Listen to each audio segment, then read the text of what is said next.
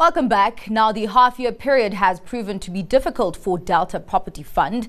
That's as its funds from operations took a knock, falling 11.1% to 8.1 cents. And this was mainly due to increased vacancies and elevated interest rates, which made it difficult for Delta to pay down its debt. And join me now to unpack these numbers further is the company CEO, Bongi Masinga. Thank you so much for your time, Bongi. Now, of course, we do still know that there are pressure points, as, for example, we saw a decline in your revenue.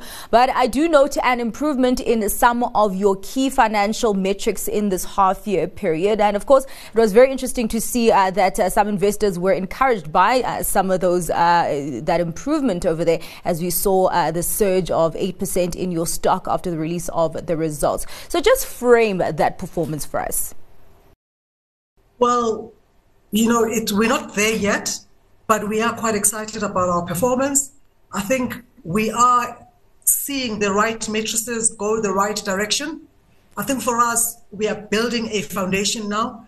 We've definitely kept our costs within measurable levels.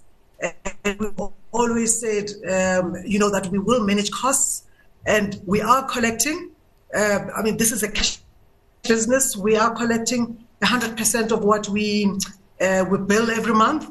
But not only, we're starting to also collect debtors, and I think the area debtors. And I think the most important milestone as part of it is during the reporting period, end August, we collected at least about 20 million.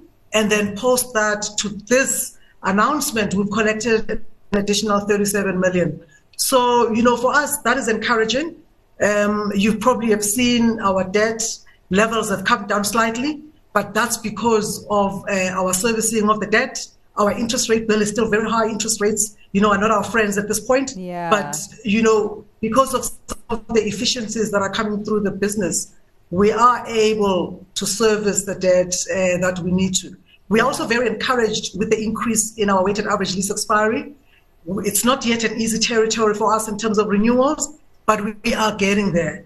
And, we just need to make sure that we keep on the momentum until the next reporting period. Yeah. Well, of course, one of the things that you have used to decrease that debt is the disposal of non-core assets. And I'd actually just like to know, how much further do you have to go in that asset disposal program? Because I think that you have said that when you do get to that point, your LTV will be reduced to about 50%. So disposals for us is key, as set by our board. And part of our disposals is to really reduce our debt levels, which, really render us without much cash left after paying amortizations and servicing the interest. The quick answer to your question is there's about 2 billion rands of disposals that we still need to do. And I think we're fortunate that, our properties are fairly valued at this point. We have gone through a lot of impairments, over the last couple of years. And I think that's why we see, disposals are going on, but at a rather slow pace. But I would rather have that and dispose at valuation numbers. And some of them, we are receiving a premium for them rather than try to do bulk and then do discounts. This is not a fire sale for us, but I think it's more of an organized way of really trying to achieve and reach the debt levels. But we still have a long way to go. But the one building sale or staggered sales that we're doing, it's really to your non-traditional buyers who are looking at some of our empty buildings and they are looking at conversions. And that's proving it's slow. But, so far we're getting there. But I think the window for us to reduce our debt is putting pressure on us. Bongi, how would you say your existing tenants are doing? Do you think that they are on a firm footing, or is it that they are recovering from quite a shaky base in the last few years? So one thing that we have come out, and we're very explicit about it shortly thereafter from COVID, is that because we are such a sovereign underpinned fund, government hasn't come to us to ask for relief during COVID. So we really are collecting.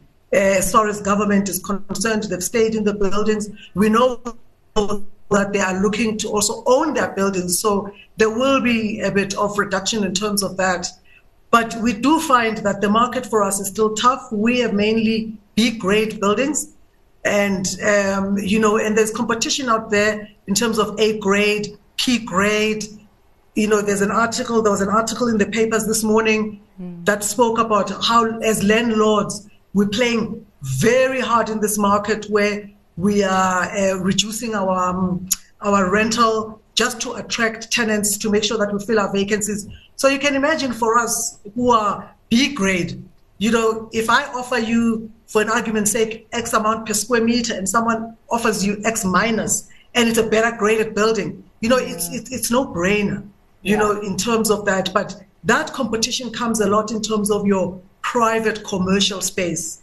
So we have been lucky that we are in the CBDs. Some of the government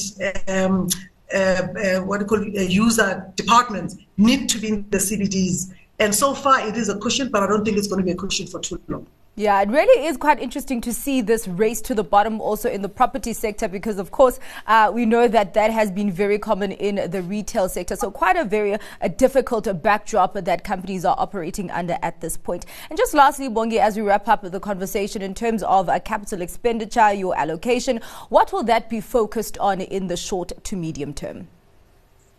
In the short term, we're focusing on retention of our tenants, ensuring that they have that enjoyable user experience. We are focusing on a lot of the buildings. We're focusing on giving them undisrupted power. So generators for us is big, but we're very careful in that provision that we have the ability to also collect for consumption. And then the other part of it is just your general repair and maintenance, and be proactive about it instead of more reactive. All right. Well, thank you so much for your time and giving us more insight on those numbers that came out of Delta earlier on this morning. Bongi, really appreciate it. That was the CEO of Delta Property Fund, Bongi Masinga.